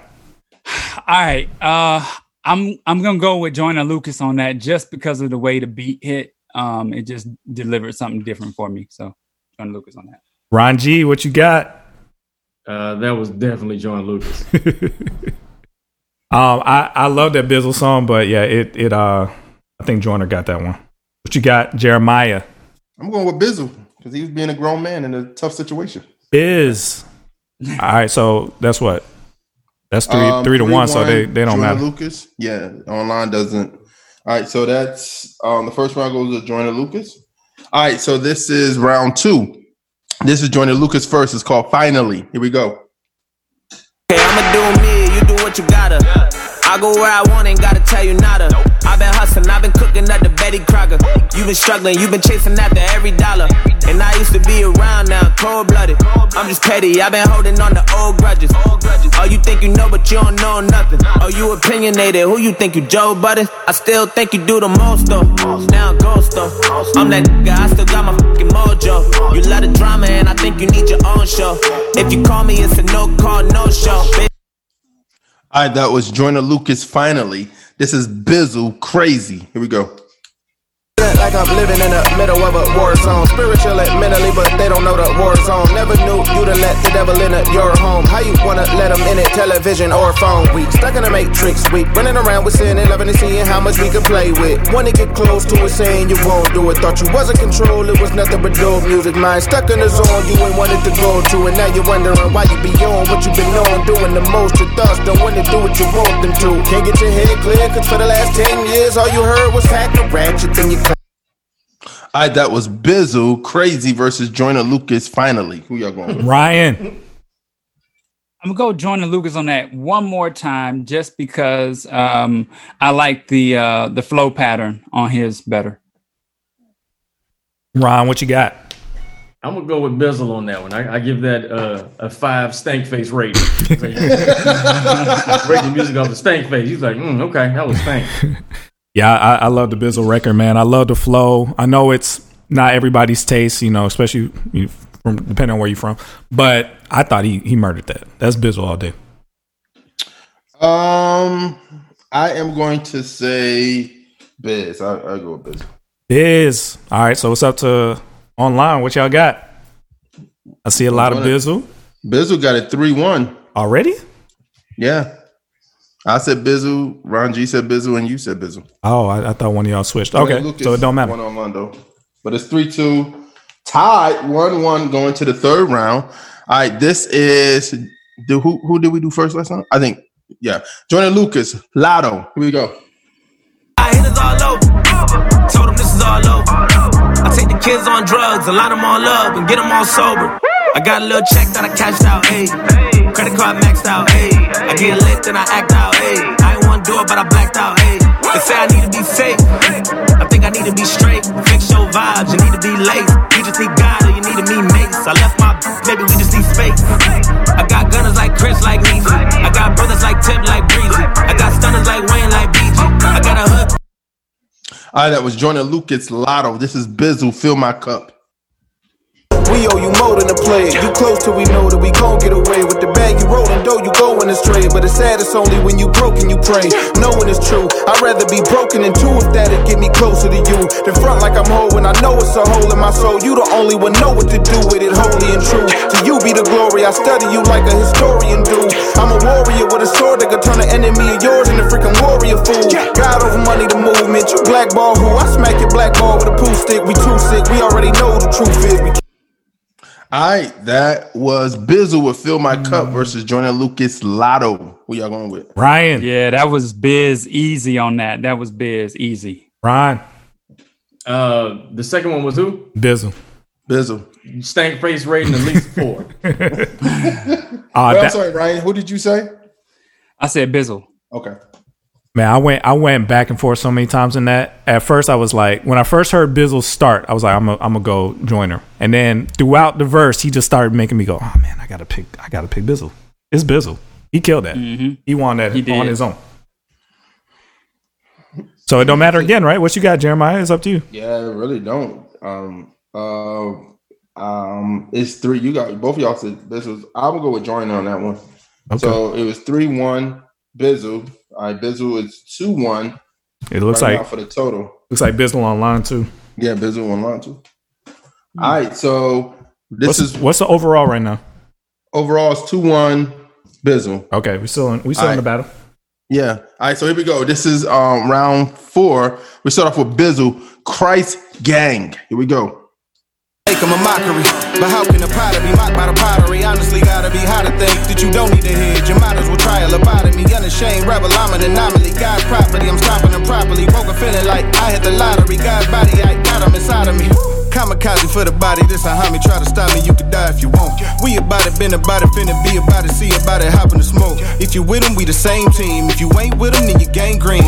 Why play with the grace given? Put your faith in them and be made clean. Bizzle. All right, that was Bizzle, Christ Gang. This is Joyner Lucas, ISIS.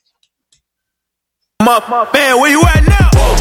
Now my hit him to the jumping, I ain't tripping. This is nothing. I've been living in the dungeon. I done held a couple grudges with that. I got a jack to meet the devil. I'm a cousin. I ain't settling with nothing. Got the metal in the truck and keep it semi when the bus ducking. Stevie Wonder couldn't see it coming. I ain't judging. I just want the money. I don't need a budget. I've been hungry. I ain't got no oven, but I got the lunches. How you gonna move on the front line? If I'm with you, I just cut ties. My high school teacher said I'd never be to that I turned out just fine. And no, I don't know you for the 12th time. We do not share the same bloodline. You let her run your mouth. All right, that was Joyner Lucas, ISIS versus Christ Gang by Bizzle. Who y'all going with? Ryan. I'm gonna go with Joyner Lucas on that because I can relate to that high school teacher line because I had some high school teachers told me. Yeah, you know, I had a high school teacher. The counselor told my mom I wouldn't make it through a 4-year institution, that I needed to go to a tech school. Dang. Graduated from Clark Atlanta, baby. Ain't gonna talk about my GPA though. It was good though. It was good. Ron G. That's all that matters. I'm gonna go with Joyner Lucas on that. It reminded me of Jaden's Batman song. Got the same kind of vibe to it, and I like that song. I'm gonna go Bizzle on this one. Again, I think his flow is surprising me. It's top notch, man. I got Bizzle. I was going with Joyner on this one. So all right, so that's 3-1. Another Joyner one. Lucas wins that round. It's more back and now, forth on this one. Yeah, it is. Now it's 2-2 going into the 5th round. We're gonna start off with Joyner Lucas this time. It's called The War. Here we go. Hey, my dudes, I ain't gonna lose. Word. Hit him with the hand of Devo. All of you birds is Dan DeVito. I'm a die legend like Dan Marino. I just blew a check at the damn casino. Stroll through life like I ain't got rules. You think I ain't shit if I ain't got you? How you gonna walk if you ain't got shoes? Hey, shorty shooting bullets from the Pontiac. She a ventilating hypochondriac. She just wanna know where the Molly at. I just wanna know where the party at. I'ma leave it where I got you at. They didn't let the dog off a leash. Can't talk to me now, I'm harder to reach. You don't belong to me, you belong to the strike. All right, that was Joyner Lucas, The War. This is Bizzle, Smoke Free. Here we go. They hate the way that we rap. Pave another way with each step. Patiently they wait for me to fail. God stay with me, I can't receive an L. Basically I'm made to be the head, but they say that we were made to be the tail. To thank the king for saving me from hell, I'ma bang with everything in me that's left. Running in my lane for the whole time. Gunning for the gang till it's on time. Never had to wait for the cosign. Never had to praise in a bow tie. Ready for whenever, when is it go time? I put the pedal to the metal and hit the goal line. I put the metal to the devil and let it go pow. No lie, it's God over money. Alright, that was Bizzle, Smoke Free versus Joyner Lucas, The War. We are going with Ryan. Man, I'm taking that Bizzle, Smoke Free all day. Ryan. Me too, bro. I'm gonna go ahead and go with Bizzle on that one. I'm not as sure. I'm gonna toss this one. This is gonna be my toss. Right. What's that? Oh, you can toss it? Nobody yeah, you got one. I told you that. You got one toss. All right, Jeremiah, what you got? Bizzle. Bizzle. So what's that? Did y'all all say Bizzle? Yeah. Man. I think all three of them are Bizzle. All right, guys. They haven't been involved in this at all. None of y'all. None of y'all votes matter. All right. So, that's 3-2. Bizzle about to go into the 6th round. What you about to say, Ron G? Nothing. Oh, okay. I thought somebody was going to say something. All right. Here we go. This is round 6. We'll start off with Bizzle, Lucky You. Here we go. Hi guys, I've arrived, it's me, the Bible guy. I was only trying to shine this little light of mine, trying to give sight to blind, trying to rewire minds line for line so they could be everything God designed. Why would guys try me like I couldn't if I decide to put them in dirt and give them this work 9 to 5? Rifle at the Eiffel, willing and ready to snipe at any guy you idolize, bombing like I am Mike Witt, Al-Qaeda type fist, kill a rival with this mic of mine, simple as pile driving a knife into a slice of pie, and not the MacGyver type, Michael Myers size, every line of precise. All right, that was Bizzle, Lucky You. This is Joyner Lucas, Will. I feel like I'm dreaming, he truly a blessing, I'm really elated. I pray that he grow up like Willow with Jaden, I know that he will. I hope he look up to me like we used to look up to Phil. I know that it's real. I lay a brick at a time for something I know I can build. I learned it from Will. I know ain't nothing gonna set us back. You take it from me, I get it back. Me and my homies forever strapped. We roll up on them like Men in Black. I blow your chest to your head and back. I think I done made a mess. I'm in Cali with a vest. That's the Wild Wild West. I told my homies I'm good with the labels. I don't need to sign or dots. They must not know me. They cannot. All right, that was Joyner Lucas, Will versus Bizzle, Lucky You. Who y'all going with? My guess is that's his tribute to Will, right? Yes. Yeah. So I'm gonna toss on this one. Ron G. I know exactly why you tossed, but I'm gonna have to go with Joyner Lucas on that. That I seen the visuals to it, so it kind of gives him an advantage. Yes. The visuals was crazy. So I'm gonna go with Joyner on that one. Yeah, I think I'm slanted because I saw the video, man, and it's genius. It's genius. And the remix, that was Will's best verse ever. Oh yeah. I've ever heard him. Oh man, ever rapped. I didn't even know he could do that. So I got Joyner on this. What you got, Jeremiah? Joyner Lucas as well. What's the overall score now? 3-3. Oh wow. Okay. Bonus. So Jeremiah, I'm expecting something on round 7. I hope you do it. Okay. No pressure. Do it. No pressure. Yeah. You want me to tell you what it is? You want me to No. I think I know what it is. I think everybody in the chat know what it is too. Yeah. All right, man. Cool. So round 7, no toss-ups. You got to pick a clear winner. All right, here we go. Joyner Lucas first. Devil's Work. Tupac back and say shook. Let the legend resurrect and he gon' live for good. I've been screaming thug life in every different hood. If only you can bring it back, Lord, I wish you would. Give us Biggie, give us Pun, give us Triple X. Take that Trump with you, that's a bigger threat. There's too much power for a coward with no intellect. That's a bigger with a collar, there's a disconnect. Dying, mama crying, grandma need a tissue. Shooting up a church, now I need a. All them still living, you don't see the issue. But how you taste a leader, then you take a leader with you. All right, that was Joyner Lucas, Devil's Work. This is Bizzle's response to that Devil's Work response. Go ahead. the God who created the earth. I knew you start feeling yourself, so I made you from dirt. Ain't no battery in your body, so who making it work? I made the earth perfect, it's y'all making it worse. Who put the seed in the fruit, put the fruit in the tree, and that tree in another little seed but me? Then turn around and made you the same way after that. But you was in your daddy's sack and his daddy's sack. I am the one that put breath in your lungs and created the same mind that you question me from. You were lost, I'm the way, I'm the potter, you the clay, and now the clay got something to say. Okay, you can never. All right, man, that's as fair as it gets right there. Devil's Work Response versus Joyner Lucas Devil's Work. Who y'all going with? Ryan. Listen, I thought Bizzle was so creative on that Devil's Work response that I loved that song when it came out, played it over and over, and I introduced other people to it. I'm proud of it, so I'm going Bizzle on that. And I'm going to go with Joyner Lucas on that one. Wow. Okay. All right. So since this is clip for clip, I think overall the song Joyner did was better, but that clip, I think Bizzle killed it as a response, like God responding to his song. I don't see anybody doing it better than that. That's Bizzle for me. What you got, Jeremiah? I wish I could toss. I will say I like Bizzle's, but then also I like Joyner Lucas. So I'm in the middle, man. I don't know. I'm gonna say Joyner Lucas. I'm gonna let the what's the name decide. All right, it's up to y'all. What y'all got? I see a lot of Bizzle. A lot of Bizzle. Bizzle? No, I don't trust you anymore. What you got? What y'all got? All right, Damo, call it. It looks like it's gonna be Bizzle, guys. They said round 7 wasn't fair. Larissa, what are you talking about? Saying because it was God responding to God's criticism.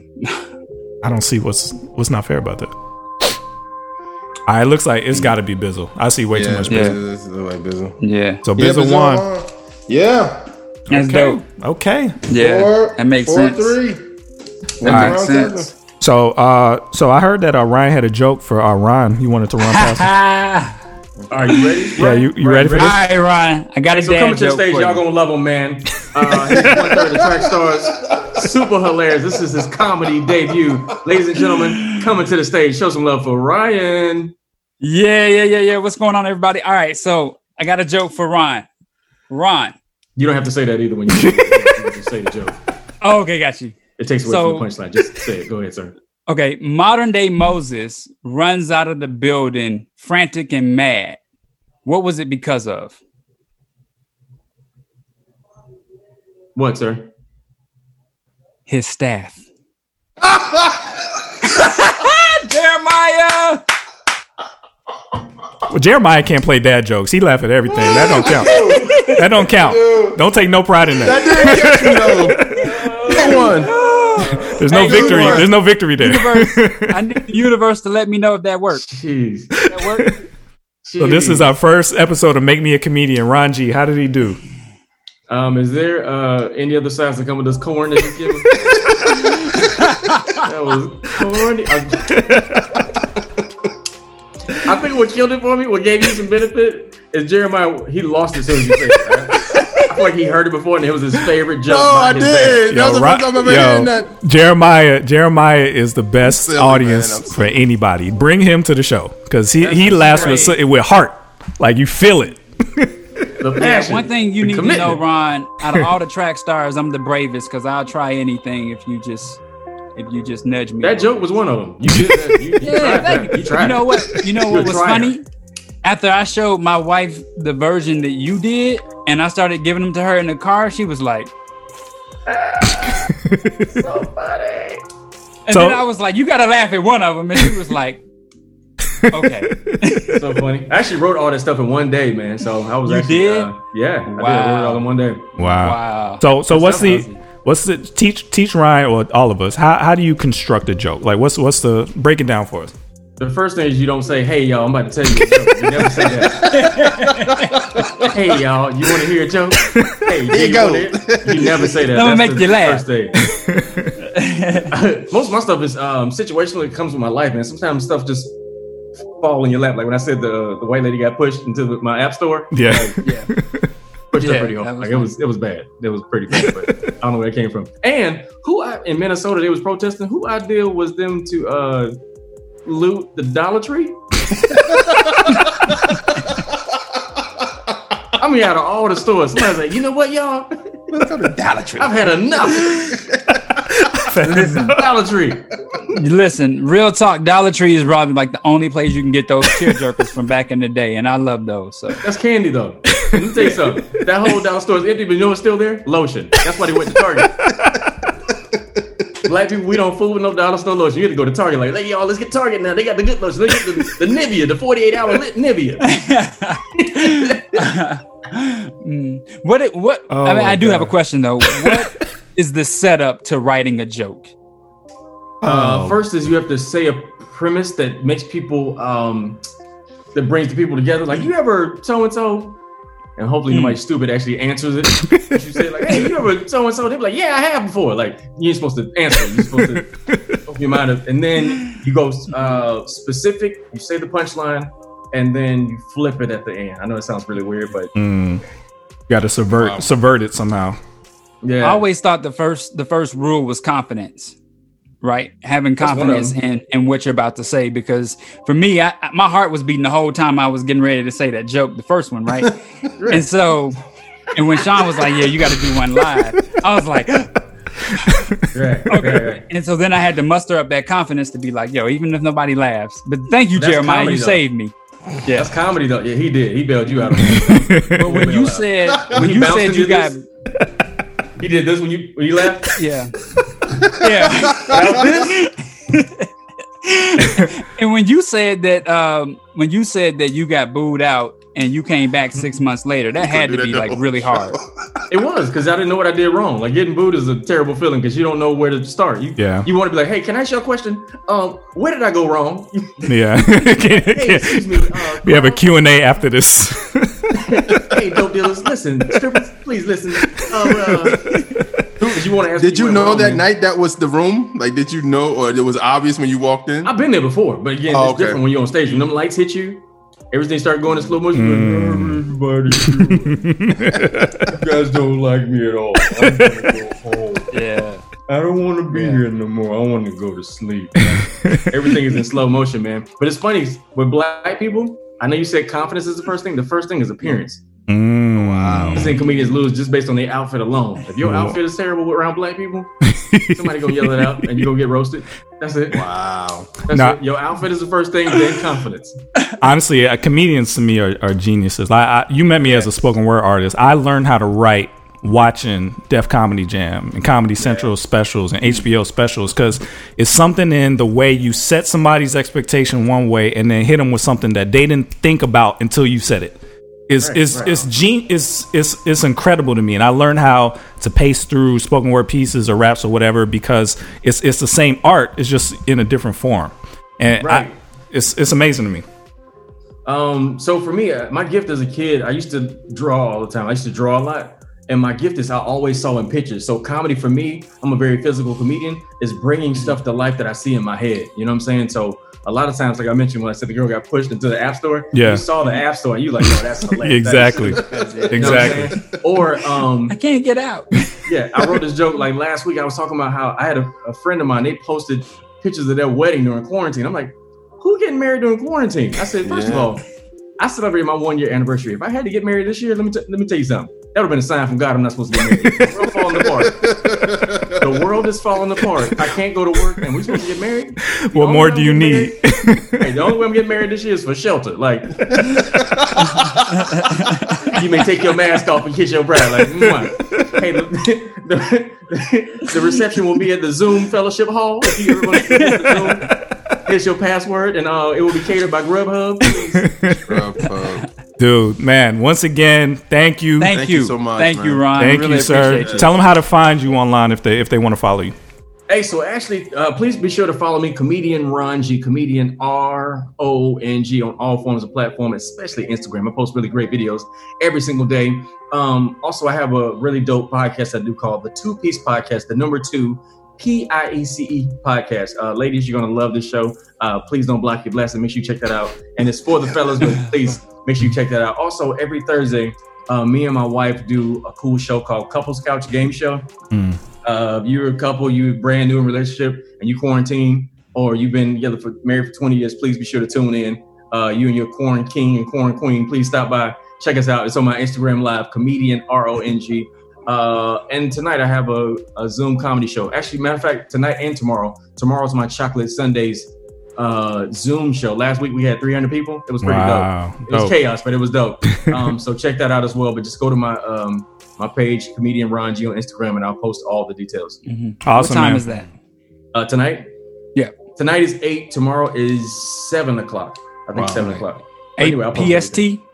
Yeah. Everything is PSD. No. Yeah.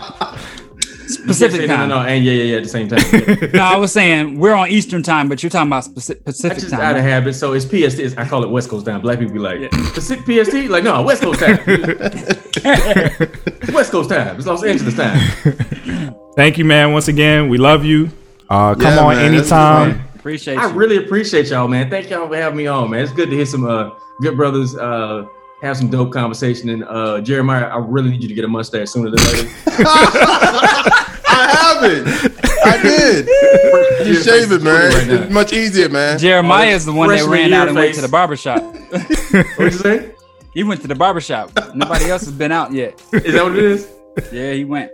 So I need to get it. So I need you to wanted get to last longer, huh? You wanted to last longer. He went to the barber like, hey, make me look like freshman year. He's like, say no more. Say no more, fam. He said, everything but your eyebrows. Only thing left was his eyebrows. This haircut has to last 3 more months. Make sure it go all the way bald. All right, y'all. Let's get back into it. You in the field with the track stars, Ryan Righteous, Sean Tanner, DJ Jeremiah. Let's go. Now, I'm in the field with track stars right now. I had a blessed time. Hopefully, you guys are listening. If you're not, then you're losing.